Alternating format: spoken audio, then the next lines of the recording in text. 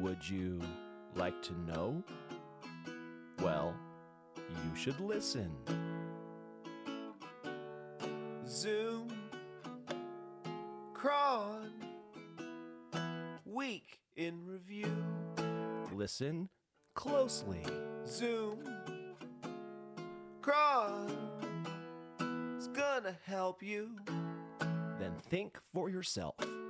What the hell happens? I'm gonna tell you From my in perspective. the Zoom In Cron Zoomcron. Week in in Review. review. Right now. Here's independent journalist Travis William Skink Mateer. Hello and welcome to another edition of Zoomcron Week in Review. I'm your host, Travis William Skink Mateer, sitting here on a Friday morning. As one of the posts, if you've already read it, indicates, doors can slam loudly here in my studio, but I'm going to persevere anyways because so much to talk about. I'm going to do things a little bit differently this week and go in reverse order. So I'm going to reverse time. Perhaps it's just part of my own personal desire that I had that ability to reverse time, change a few things, fix a few mistakes that I made in hindsight. But alas, I do not possess that power. Although I watch The Watchmen, that was a great series, and that's going to be part of what we're talking about today. But first off, I'm tired, and I'm tired because I was up until about, 3 o'clock in the morning, unexpectedly watching some video footage. The title of the post that I put out in sort of a ASAP manner this morning is titled, "A Standoff where the Mineral County Sheriff's Office realized they fucked up big time, so they backed off for now." There was a ... there. That was the pregnant pause. If you heard it, you didn't hear it because it was a pause. So crazy stuff. There's 3 videos that I put out today, this morning. Pretty intense stuff. Not entirely sure what the man's name is, but I do know that Wayne Cashman, the undersheriff for Mineral County, was one of the talkie sheriffs. I think he came later. That was after the first 2 men with guns pointed at this man. That's kind of how the video starts off, is 2 law enforcement officers in Mineral County with firearms pointed at this guy. And this man uses his mouth effectively with both of his hands visible the entire time. And I mean, in the first video, it's sort of light out and then it gets darker as the second video goes on. You got about an hour of footage to go through. A lot of it is repetitive because the man is asking over and over, can you articulate a crime that you were investigating? And they just keep on trying to get the man out of the car. And he's like, no, you got guns on me. I think you're going to kill me. The guy has no fear of death. Is he suicidal? Well, not to get into too many details myself, but having really gone through some extreme sort of mental health issues very recently and being very public in conversations about some of my own challenges, as is my friend Tony, who is now commenting at zoomcron.com. That's ZOOMCHRON as in Nancy. Tony's commenting now under his real name. He's also storing all of my big bang bangs. I signed over possession temporarily of all my big bang bangs because everything in Zoomtown just seems to be heating up. So I would definitely check out the video footage. I reached out to a family member since if I had to criticize, or not criticize, but reflect upon all of the stuff that was said by this individual who videotaped his interaction with Mineral County Sheriff's Office, including them backing off at the very end and leaving him be. If I had to say one challenge that he made for his family is that he did put a phone number out. And so I'm not going to make that phone number easy to find. You have to listen to all the footage to get to the phone number, but I reached out to a family member. The family member did not trust me as a member of media. I encouraged him to not trust me until he could better verify who the fuck I am. So I think I got through in terms of the fact that I'm not your regular journalist, because regular journalists here in Missoula fucking suck.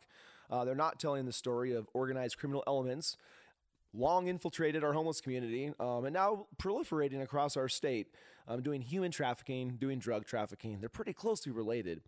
We have Chinese nationals being arrested the man in the video, he he explicitly refers to the Mineral County Sheriff's Office deputies as Chinese assets. He uses that term over and over again. I am at this point of not disagreeing with that assessment. I'm taking a sip of coffee. So that is an ongoing situation. The man in this video is at an undisclosed location, and I definitely encouraged the family member to not tell me that location. This guy needs to stay safe. He thinks he's being hunted. More on that, hopefully, at a later time. Going on, moving backwards, OMG, housing providers have rules. Did you guys know this? I did, because I worked 7 years at the Poverello Center. And so I went to things like the At-Risk Housing Coalition, where a bunch of service providers sit around drinking coffee, like I'm doing now, except I'm by myself talking to a microphone. But we would talk about things like rules and policies and all that fun stuff. Like, hey, you can't have your homeless palsies over for more than like 3 days. They definitely can't sleep overnight. Maybe 2 weeks if you get it cleared. Jump through this hoop, jump through that hoop. Rules. Guess what? Some people don't like following rules. Oftentimes, if it's like a persistent pathological not wanting to follow the fucking rules kind of thing, it can lead to not living in conventional housing. Since conventional housing, they make you follow rules. I use myself as an example, as I often do, and explain that when you sign a commercial lease and then things that are happening from the outside perception of the big guy that owns the building and runs the business in the building, when he thinks that maybe you aren't doing things that are in alliance or in alignment with the lease, well, you know what? Shit happens. So I use myself as an example, since I have been facing my own housing insecurity after leaving my house where my kids live in a process of divorce that is absolutely crippling. Of course, I had to add another not good relationship on top of this 25-year relationship that's ending, so I could just really feel the visceral pain of being a not good partner to another half. So speaking of a partner, there's a picture of Tina, and she's sad. So you should go and check out the picture of Tina. This picture is one of the most fucking frustrating pictures that the Missoulian has ever put out, because this picture of sad Tina, and then the language that I think it was David Erickson. I think that was the fucking reporter doing this article back in 2017.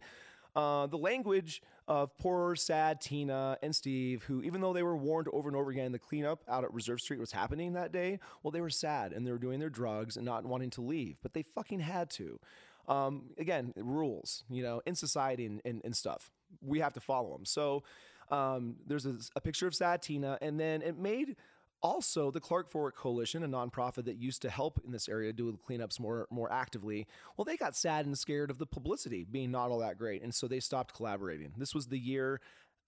This cleanup was the year after I left my job in 2016. So the fact I had spent years putting together this collaborative relationships with like the health department, the Clark Fork Coalition, to see that squandered with a fucking picture, can you imagine that adds a little bit of frustration? Yeah. I'm going to sip coffee because this is my anger juice. That's a alternative to wine, which was my sad juice. Fuck you, Boda Box Wine. Don't need your shit anymore. 3 years. Holla at me. Okay. Continuing. Let's see. Anything else in that post I want to hit up on? No. Let's just go backwards in time to August 10th. What the hell are we paying for? Now, there's a picture of a building that this post starts off with, and there's a beautiful mural. If there's one thing that we do good in Missoula, it's public art, like in alleyways, and there's murals all over the place, and they're beautiful when they're not totally graffitied over by spray paint bullshit. But this building, it's important to know, this building houses people that work, and they're not going to be working there come September because the building, it used to make some pills, like nutritional supplement stuff, and the company got bought by a bigger company. So that happens a lot. Think ATG in Missoula getting sucked up by Cognizant. I think Logjam Presents signing some big deal with Live Nation.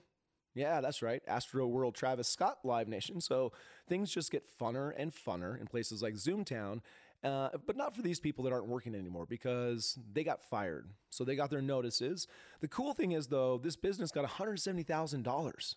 Yeah, to create 25 jobs. I made some public comment at the county commissioners, and I forget you can actually have like a back and forth at the county commissioners making public comment, which is different than city council. They definitely don't respond to you unless they're saying point of order at city council, which also I think we're gonna have to get to at some point today. But Josh Slotnick, helpfully, he's one of our county commissioners, pointed out that this $170,000 was like a state, I think it was the tobacco money. So it was an award. It wasn't something that Josh said, they said, you're the best corporation ever. Clearly understood, Mr. Slotnick. So thanks for that clarification. But I still think it's kind of fucking insane that we literally give money to a business to create jobs. And then, well, those jobs can just go away when there's bigger money to be made for the bigger corporation. So that's kind of bullshit. But don't worry, Grant Keir, he's disappointed. So Grant Keir, he's the head of the Missoula Economic Partnership that just got $100,000 from City Council, despite Daniel Carlino's attempts to shave that down to $50,000. I wish we would have known about this disappointing situation to Grant Keir before that conversation happened at City Council, because someone would have made a point in public comment. Well, if I was able to attend, someone would have made a point, and that someone is me. That's right. I also wanted to point out in this post that we do have a sheriff. I've really never seen him out in public. I don't know if he's in hiding or what really is going on with Sheriff Jeremiah Peterson, but I'm curious, since he did used to run the jail before running unopposed and becoming sheriff last November, why Harley Glover had a backpack and the jail run by the sheriff's office, well, they didn't want any part of that backpack. So the city cop had to spend extra time. City cops are very busy because they're dealing within the city limits, a bunch of bullshit, whereas the sheriff deputies, back when they were doing reality TV with like live PD, they would like drive around playing with like women that were looking at owls. Like seriously, that's the shit they were doing. So Harley Glover, who I know pretty well, and I put some connections out there since his brother's John Skinner. His brother likes to sell meth, which I've directly seen and talked to John about. Then I talked to law enforcement about that, but Rico didn't think John was all that big time, even though John did tell me he was getting supplied with meth from outside of the state. Go fucking figure. But we got KGVO telling us would not accept the backpack. So this is a quote from the KGVO article. The officer transported Glover to the Missoula County Detention Facility, which, in emphasis, mine, would not accept the backpack. The officer then took Glover's backpack to the Missoula Police Department and conducted an inventory search. Wowzers, and confusing. So Harley and John Skinner and Harley Glover, their mommy is Mama Cat Glover. Mama Cat Glover is looking like absolute shit. Don't do drugs, kids. Man, Mama Cat, you're looking bad. I talked to Mama Cat because she was living at Lions Park before Lions Park was cleared. And it's all just a big old messy shit show, isn't it? Also wanted to touch on the problem currently being blamed in the most recent quote by our mayor for the new taxes that are going to be coming. Inflation, okay? It's because inflation. Aggressive cost inflation. That's a direct quote from placeholder Mayor Hess, who wants to be our mayor again. Okay, let's see. Going on. Oh, yeah. Okay. Do we need another reminder that angry words are not the same as actual physical violence? So I made a documentary about tax increment financing because in Missoula, there was an uprising in 2019 when a local music guy and the owner of Logjam Presents, who I just referenced as having signed a big deal with Live Nation, well, he almost got $16 million in public money as part of a giant convention center project that ultimately died because the pandemic killed it. Part of that local uprising included Brandon Bryant, who is a pretty well-known whistleblower of the drone program. And so he's been, a lot of different platforms, Democracy Now! That's the image I use to make our local Democrats feel safe, a little more safe space. But Mr. Bryant is convinced that after he got point of ordered, since Gwen Jones is a little sensitive to Brandon's intense passion from time to time, there was a off-camera scuffle of some kind, not a physical scuffle, just a verbal exchange. But unfortunately, Mr. Bryant is convinced that Nick Chakota was the man. I've since talked to someone else who said, no, that was like a dude I brought from the bar. So, whoopsie. Guess that wasn't Nick Chakota, but now Mr. Bryant's going to Reddit. I think he even filed a police report. All of this could have been avoided. It really could have if I was at city council. And I had been at city council that night, sitting there talking to Mr. Bryan, actually, since we got past some of our disagreements about how the documentary ultimately depicted him. Wasn't my creative choice. And so I was asked by a female police officer to stand and talk in the hallway with her.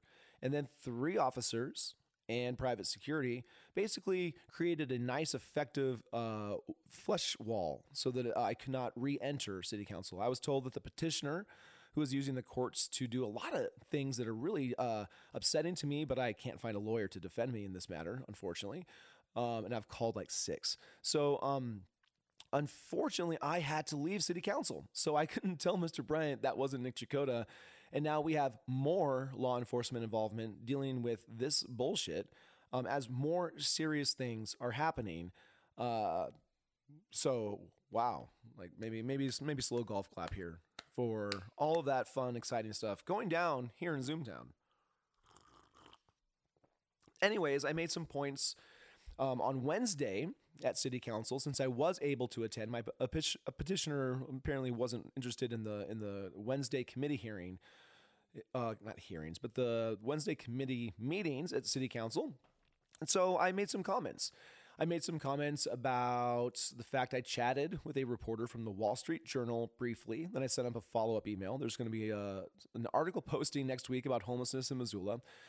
But I wanted to emphasize for our city council, again, that words are not the same thing as like acts of physical violence, and images are not the same thing as reality. So I was wearing a t-shirt, and the t-shirt has Emilio Estevez holding a gun to his head. This is an image from Repo Man.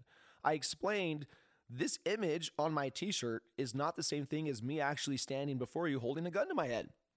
I wanted to make that distinction for them because I think sometimes sitting on what they call the horseshoe, so the sort of half circle, inquisition, like sitting there just looking at you as you're making public comment. I just want to make sure they understand this like reality distinction, because I don't always think they get it, but I wanted them to get it. So in addition to wanting them to get it in terms of what's actual risks to public safety out there, Todd Keith Spence, a non-compliant sex offender who's been living in Missoula for years, in different illegal encampments, including the mess shack I spent $1,200 to remove from the side of the Clark Fork River, the riverbank right behind Missoula College, where our young people go to get educated, right? I removed, with the help of some kick-ass volunteers, 2.84 tons of trash. That was on Earth Day of this year, and then a few more days afterwards. But I went to the Department of Transportation to chat with some of their staff. I wasn't able to talk to anyone, but I did see a picture of Todd. So when he was a little bit healthier looking, and then after the meth kicked in. So the picture is posted as part of an order against Todd, so they can effectively arrest him for trespassing. Now, interesting stuff when you talk about trespassing. We've got the man out in the woods, away from his camp, that the Forest Service had called in the sheriff's office because they wanted apparently this guy to have guns and a hour-long standoff. Who knows? But this guy understood trespassing. You've got to be at the place where you're going to trespass someone, so they have to be there. You have to nicely verbally tell them so they understand, because there's nothing visibly posted out there, this gentleman was saying.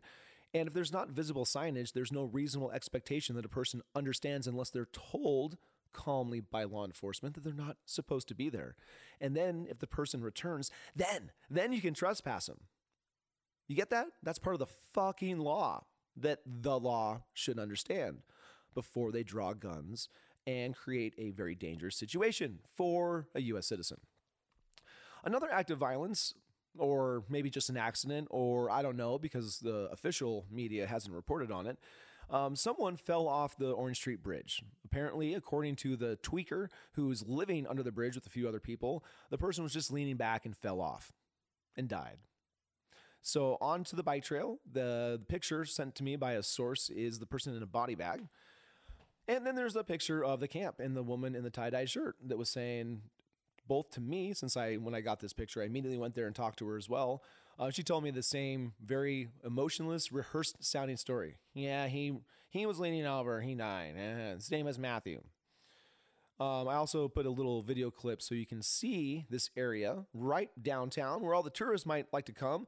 But if the tourists go a little bit too far, like let's say they're going east on Front Street, and they're walking and they go past Orange Street and they start getting into like dangerous area, well, that's just, tourists are going to do what tourists are going to do, and we'll see if they get stabbed or mugged. But the abandoned parking garage is the area where Lee Nelson was brutally murdered in broad fucking daylight in November of 2020 by a psychopath who came to Missoula from Idaho. And so I bike down this little hill. You can see the parking garage to the right, and then very quickly I'm to the spot where this apparently young man named Matthew fell off. Accidentally, the chatter is maybe he was thrown off, but if there's going to be an investigation, and if a certain detective with the initials G as in good boy and B as in bad boy, yeah, maybe we'll see what happens. I'm not very confident. One little thing, this is just a little point. So as you're thinking about how you might yourself need to de-escalate something, and let's say you've signed over all your firearms, not that you would be necessarily open carrying a firearm and wanting to escalate a situation when a big fucking truck is filled with two douchebags that want to use the size of the truck and their stupid fucking mouths to yell at you as you're on a tiny little bike going pretty fast, but again, tiny little bike. So what I did in that situation, again, I'm trying to emphasize the difference between words and then the potential of real violence happening. I didn't bring in the law enforcement people to save me in this situation. What I did is I took out my phone and I took a picture of the truck. And this picture includes the license plate of the truck. And then when the truck pulled over, like took a right, and I see them pulling over to try and position themselves to come back around and get behind me, well, I get off my bike. I take my phone back out and I shoot some more footage in case these motherfuckers want to come back around and show me their stupid fucking faces.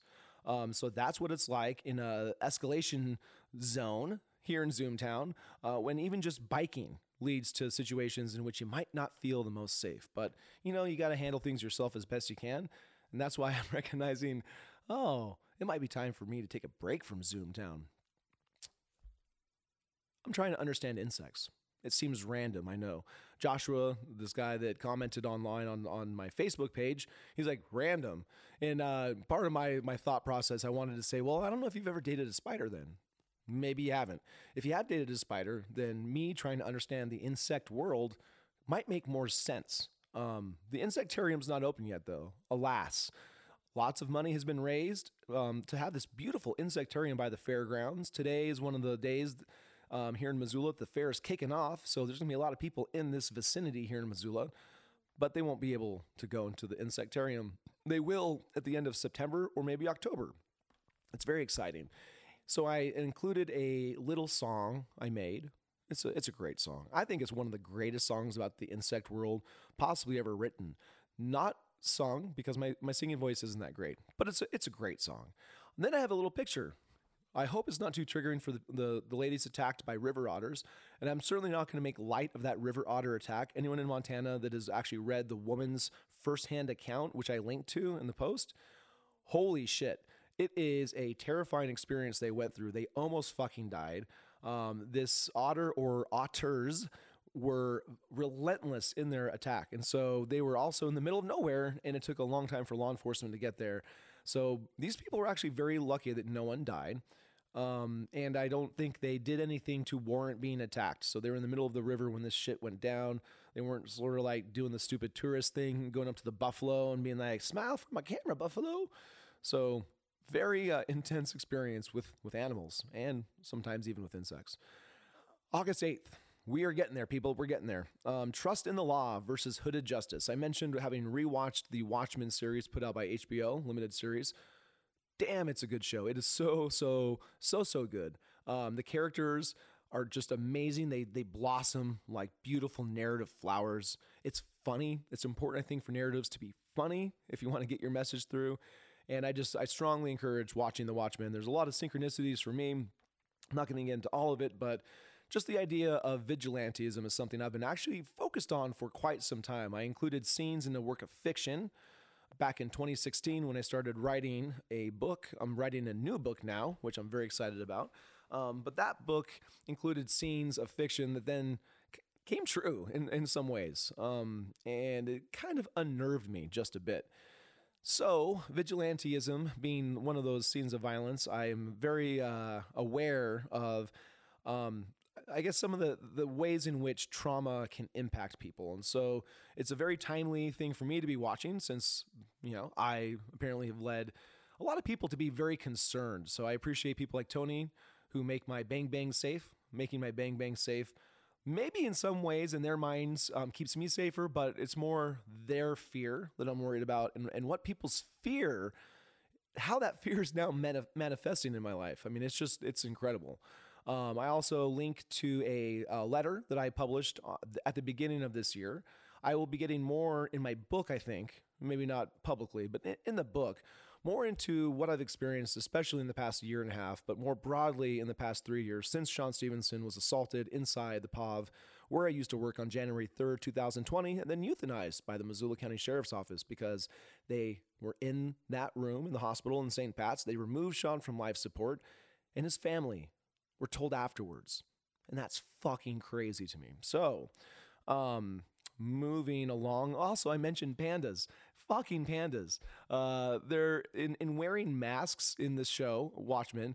There's some just very interesting ways in which the masks reflect their trauma. So, like, for example, Looking Glass is a great character, but his trauma is having this sort of weird sexual experience, which before this sexual experience, pandas are actually mentioned. And he's inside a funhouse with the mirrors when the giant squid attack happens and the mirrors break. And so his mask is a glass looking mask. And then, of course, Hooded Justice ends up being a black man, one of the first costumed vigilante guys in this fictional world. And Hooded Justice wears, the hood essentially he had put over him by the white cops that wanted to lynch him, and he wears the cut off noose. So very interesting stuff going on. I'm not going to get into the panda shit because that shit's just too messed up. Let's get to August 7th. That's Monday. That's the start of the week. And I started off the week with a post throwing municipal money at bullshit while a gang of urban campers intimidate parks and rec.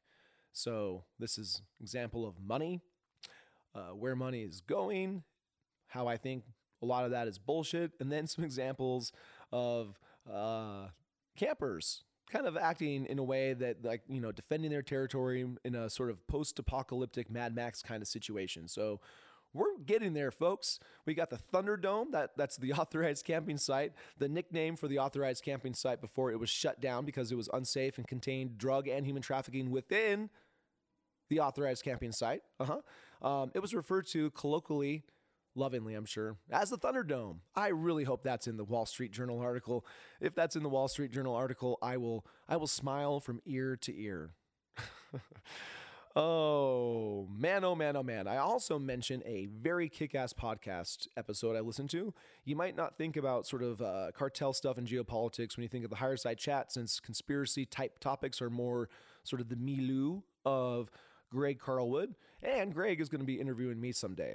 I have nothing scheduled. I've been trying to get on his radar. I just know at some point that shit's going to happen, and that will be fun when that happens. But Ed Calderon, a Mexican cartel intel guy and cross-border trafficking expert, man, he talks a lot about the current state of the state in Mexico, stuff that's coming into this country. Mentions China, how a lot of this fentanyl drug operations just sort of like kicked in overnight in Mexico. It's a fucking war, and people don't seem to understand that here in Missoula, which is sad. Because I think if we don't understand what's actually going on, it doesn't make us safe. It makes us less safe. Knowing more makes us more safe. I also just want to chuckle. No Limit Soldier. I thought I told you. I used to live Master P back when I was a little white kid in suburbia. So Johnson County, Kansas City. That's the Kansas part of Kansas City, not the more legit urban part, which is on the Missouri side. I was in the little suburban, safe side where we could drive around in our cars listening to No Limit records. Master P. If you ever go and catch a little, there's a zine around town. You can go a few places to find copies of this zine. I think in a upcoming edition of that zine, you're going to see something about Mag Dump Records, Safety Off, or Mag Dump Records, Stop Resisting. Now, In light of how we began this week in review with law enforcement potentially thinking they were justified in doing a mag dump, well, maybe not so funny anymore. But if you can't do a little gallows humor and chuckle at how crazy shit is, then you might be in a bad crisis. So I got a tune coming up to end this episode. But before we get to the song, we got to get to a reading. And the reading I've already figured out, already ahead of time. I already know what the reading is going to be this week. It's going to be John Potash. So we're going to be looking at his title, Drugs as Weapons Against Us. I'm going to be looking for some Chinese opium war shit is my thinking. So, or maybe some Tupac shit. We'll see what happens. Stay tuned. That'll be coming up, and you got to listen to the tune. It's going to be probably one of the more interesting songs I have ever released. Thank you for all the support. It's keeping me going. I'm ready for the next phase. Stay tuned.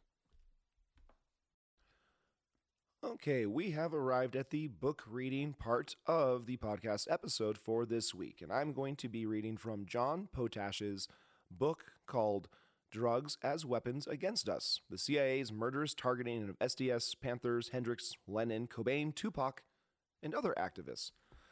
So as that title indicates, this book is taking a big, serious look at drugs and popular culture, especially as it relates to musical artists like Tupac, Cobain, and Hendrix. So it's a very interesting book.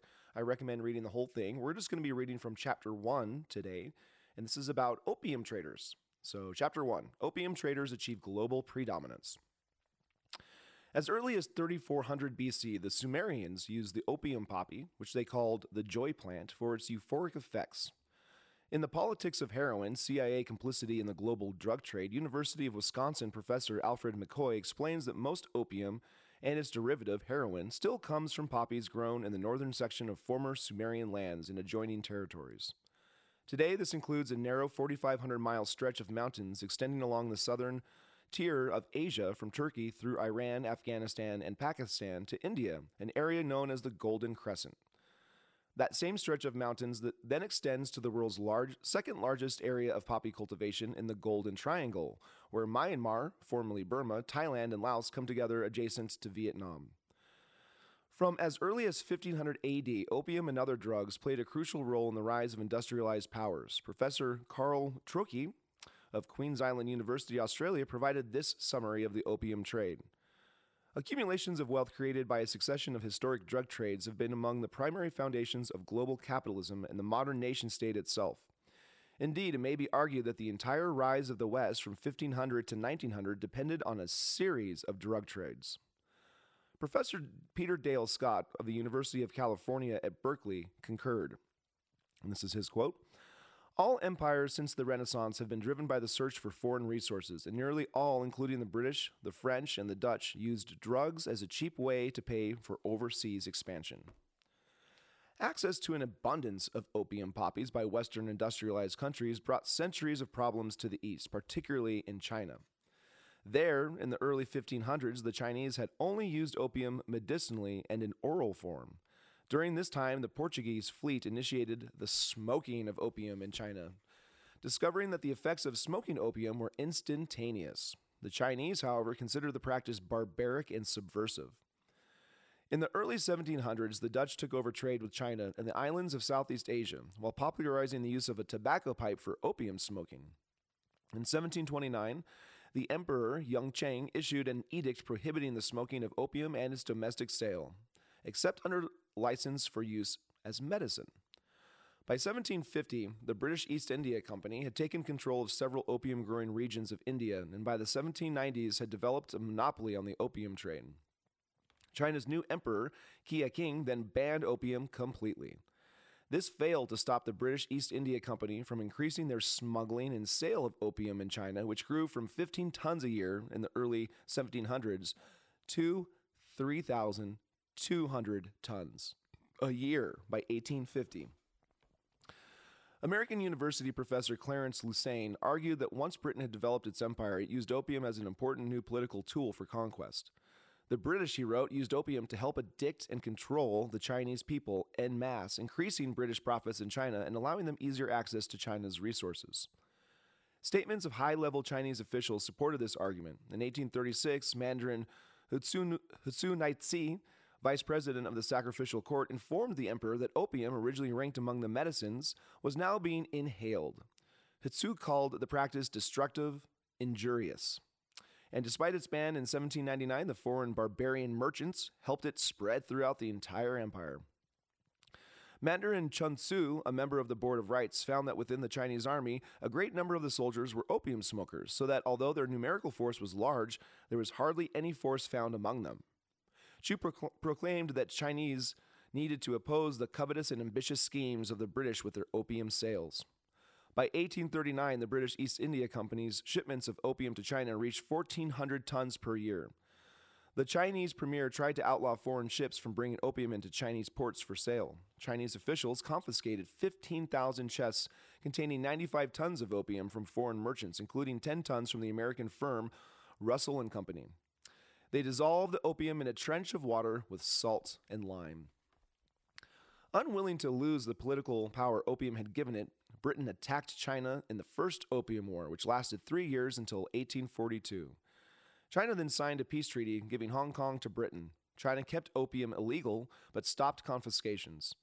However, when Chinese officials tried to enforce the prohibition of British opium sales, tensions led to the Second Opium War from 1856 to 1858. Once more, China lost and had to comply with British demands to legalize the opium trade. In 1865, Scotsman Thomas Sutherland started the Hong Kong-Shanghai Banking Company, later HSBC. Good Lord. A senior Chinese government official had issued a warrant for future HSBC board member Thomas Dent in 1839 to close his opium warehouses. This helped spark the First Opium War. Francis Le Monde Diplomatique said that HSBC's first wealth came from opium from India and later Yunnan in China. Yunnan is in the Golden Triangle area. The First Opium War forced China to cede Shanghai to Western powers, transforming it from a fishing village to China's largest, most modern city with a network of opium smoking dens. Professor Alfred McCoy would eventually call Hong Kong Asia's heroin laboratory, and HSBC would become the world's second largest bank. By 1900, China had an estimated 13 million opium addicts. Wow. 6 years later, 27% of all adult males in China smoked opium. This astounding rate of addiction has never since been equaled. You know, I think America, we can try with fentanyl, can't we, guys? Other Asian countries developed similar public addiction issues when forced to participate in the drug trade by European powers. God, this is so fucked up. Corrupt foreign-supported leaders in these countries may have also been motivated to make money on the side through taxing opium sales. Yeah, why not bring the taxing in? Why not? However, the opium trafficking families of the U.S. and Europe made the most money as they bought most of the 35,000 metric tons of raw opium being processed in 1906 and sold it at a premium once it was processed. This was 85% of the world opium production that year and more than 4 times as much from any other single source in history. Most of this opium production took place in southern China, adjoining the area considered the Golden Triangle of opium production in Laos, Thailand, Burma, now Myanmar, and Vietnam. British rulers appeared to also use opium against British citizens who struggled to better their living conditions.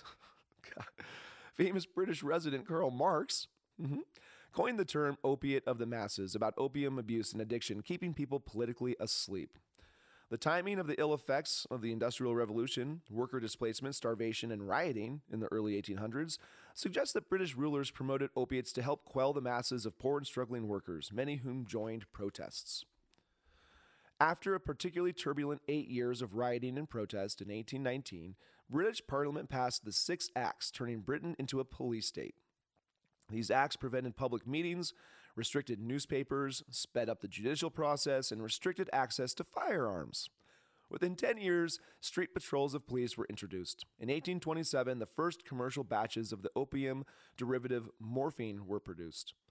Opium distribution for medicinal and recreational use in industrialized European countries led to problems among their own poor and working classes. Professor Lussain cited Karl Marx in Capital, which stated that in 1861, 26% of deaths among English children resulted from their working class parents treating the children's ailments with opiate medicines. As Professor Al McCoy also reported, mass addiction to opium became a significant feature of the late 1800s in England. Wow. Okay, I'm going to take a quick pause. I'm going to pick up and continue reading for just a little bit longer, so stay tuned. All right, picking up where I left off. U.S. British traffic opium as workers organize. Starting in the 1700s, the British East India Company acquired a number of partners among American families from New England.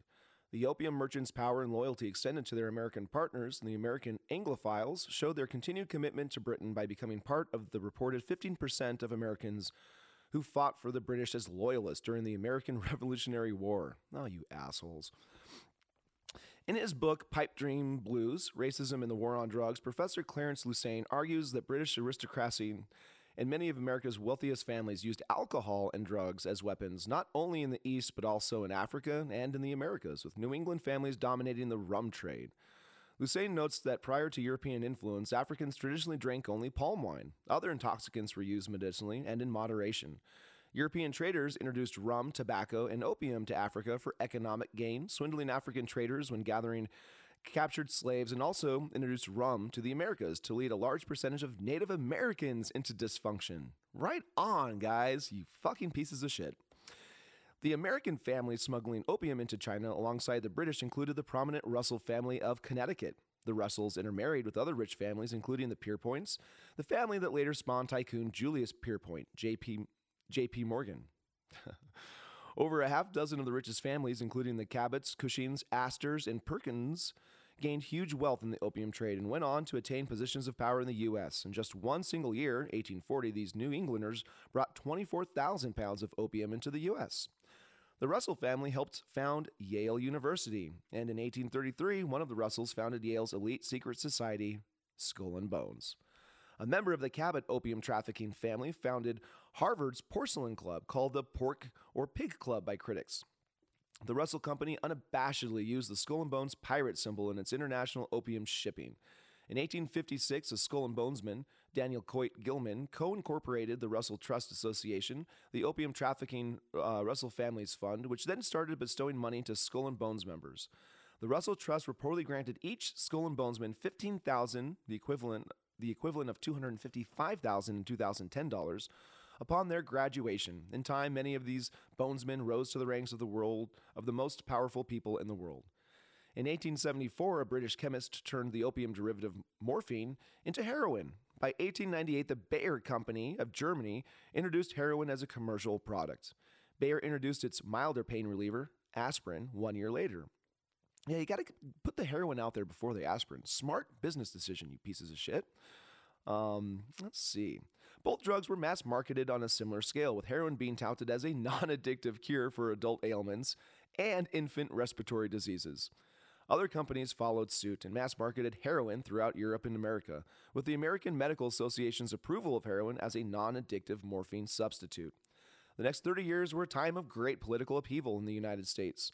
Socialist and anarchist newspapers thrived both in the cities, particularly among recent immigrants, and in the rural areas where homegrown leftist activists gained a readership. This widespread radical leftist political activism came on the heels of the American Industrial Revolution, which followed a few decades after Europe's Industrial Revolution. In the European countries, the newly rich industrialists stood in opposition to the old money of the royal families. Columbia University's sociologists Richard Cloward and Francis Fox Piven described how these European industrialists and royal families competed for the workers' allegiance. This gave the workers more leverage to gain concessions such as better workplace conditions and national health care. Wow, thanks, drugs. Piven and Cloward noted the marked difference between European and American labor history. When the industrialists rose up in the U.S. after the 1860s Civil War, there was no aristocracy standing in opposition to them. I don't think I'm saying that word right, aristocracy. Them damn aristocrats. As workers in the factories tried to organize for better wages and conditions, the industrialists initially used violence against them, but soon employed more sophisticated strategies. The opium trafficking families ramped up their importation of drugs by the end of the 1800s. Companies marketed much of the imported opium and its first derivative, morphine, in medicines. But at least a quarter of imported opium was intended for smoking. By 1900, over 1% of the U.S. population was addicted to opium. Addiction to opium, particularly heroin, rose at alarming rates in 1903, in parallel with the rise of worker activism. During this time period, women organized for the right to vote. In the 1870s, police arrested Susan B. Anthony and Sojourner Truth for their efforts in this cause. In 1890, the National American Women's Suffrage Association was created to promote women's voting rights. Many of these activist women also fought for anti-lynching laws and formed groups fighting for better working conditions. By the 1890s and early 1900s, women made up 2/3 to 3/4 of opium addicts. Opium profiteers by media push war. Yale University professor David Musto wrote that opiate addiction reached its peak in the early 1900s, rising to a level never since equaled in this country. The opiate addict population nearly doubled the rate of addiction today. It is unknown how many only abused opiates without developing a full-fledged addiction. Abuse alone could generally be enough to fill up users' free time and disincline their political and social activism. That's right. Ding, ding, ding. At the turn of the century, cocaine addiction became almost as widespread as opiate addiction. This appeared to have its genesis in 1886 when, during the early stages of the progressive movement, the Georgia counties of Atlanta and Fulton passed alcohol prohibition legislation. In response, a Georgia pharmacist, John Pemberton, developed Coca-Cola, a non-alcoholic version of French wine coca. He developed the original formula for Coca-Cola containing 2.5 megagrams of cocaine per 3.3 ounces of fluid. The syrup had 5 ounces of coca leaf per gallon of syrup, an addictive amount for those with the susceptibility. This formula was sold as a headache cure and stimulant. A wealthy Atlanta pharmacist, Asa Candler, bought exclusive rights to the Coca-Cola formula and incorporated Coca-Cola in 1892. Manufacturers sold cocaine in a wide range of patent medicines, tonics, elixirs, and fluid extracts at the time.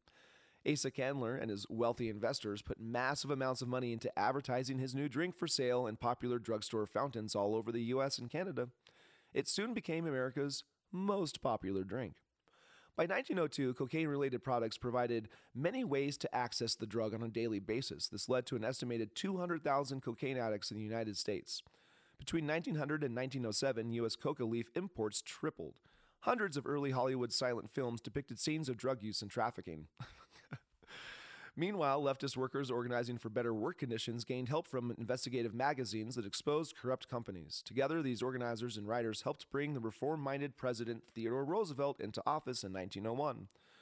Roosevelt, who also founded the Progressive Party in 1912, helped gain the passage of antitrust laws to break up the robber barons' monopolies over certain industries. When these tycoons bought out all their competition in an industry, they could raise prices as high as they liked. High.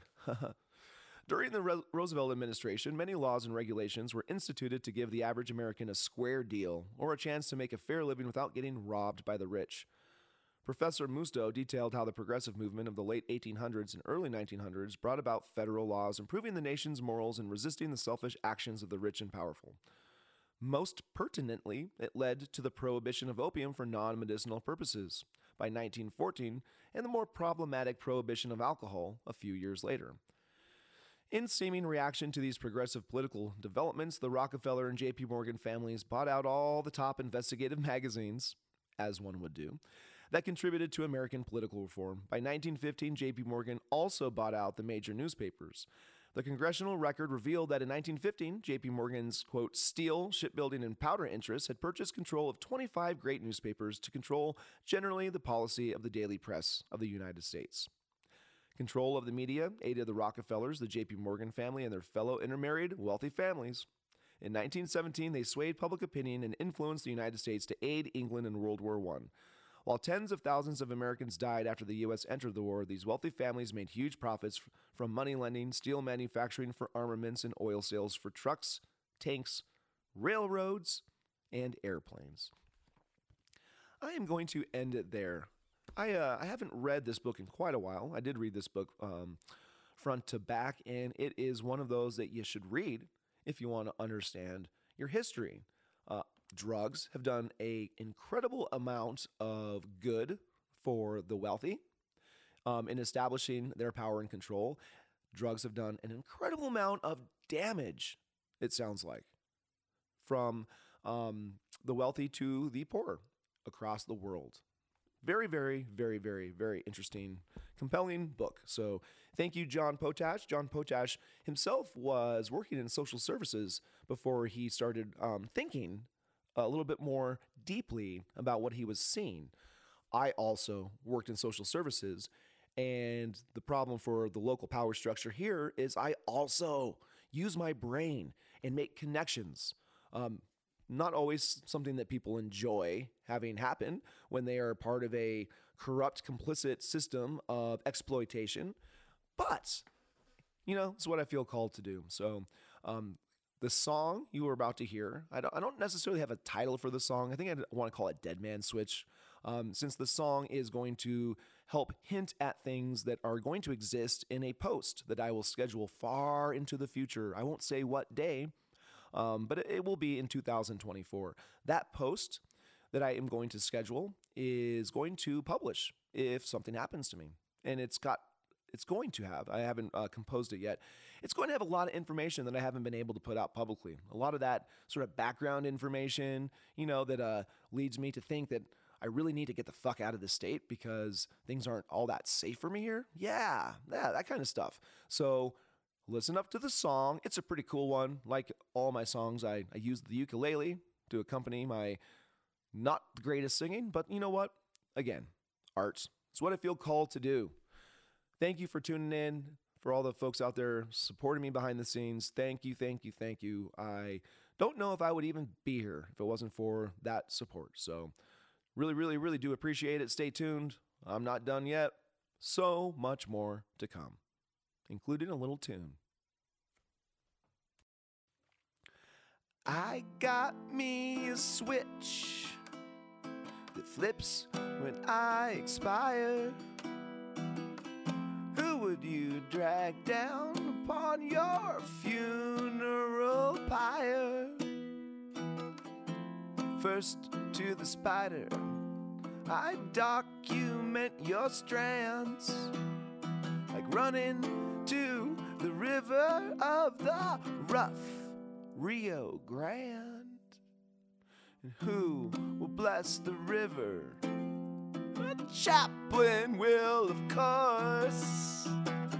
Brother, oh my brother, I'll stick in the fork. State investigation, a case with APS, refrigerator broken, our secret file's the best. Compartmentalizing, I never was that good. Oh, Colorado, I can't remember where I stood. One of your friends warned you, not this wounded man, but you ignored her and targeted my hand. Now you want the writer to measure every word, because it ended badly and you got your feelings hurt. Did you know your former boss told a reporter I was nuts? And then there's POV directors, climb in clutch by clutch. Text the chick who fucked your man until her suicide. Don't worry, grab another Pabst and all her beta guys. So yeah, I got a switch. You got an itch to push? Go ahead and test me, then all of us can look. I have seen the pits of hell. What is this black stone? Pull the plug, you fucking shrugged. I can't leave it alone. Sean was a father. Sean, he was a son. If he was me, he wouldn't stop until the job was fucking done. Yeah, he wouldn't stop. wouldn't stop until the job is done, done, done, done, done, done. And it's not done yet, no, the job is not done yet, no, the job is not done yet. But if I expire, you better bet the switch goes click.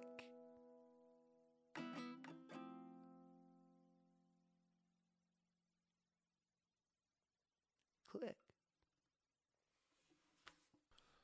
All right, there you have it. Here's the end of the episode. You've been listening to Zoomcron's Week in Review. I've been your host, Travis William Skink Mateer. Stay tuned. I think I'll be taking this show on the road. We'll see what my recording capacity will be like. A lot of stuff's going to be happening. What won't happen, though, is that post, the Dead Man Switch, it won't post if I make it back safe. So if that happens, all that information that might be uncomfortable for some people to have out there blowing around in the wind, well, it'll stay under wraps for a little bit longer until the book comes out.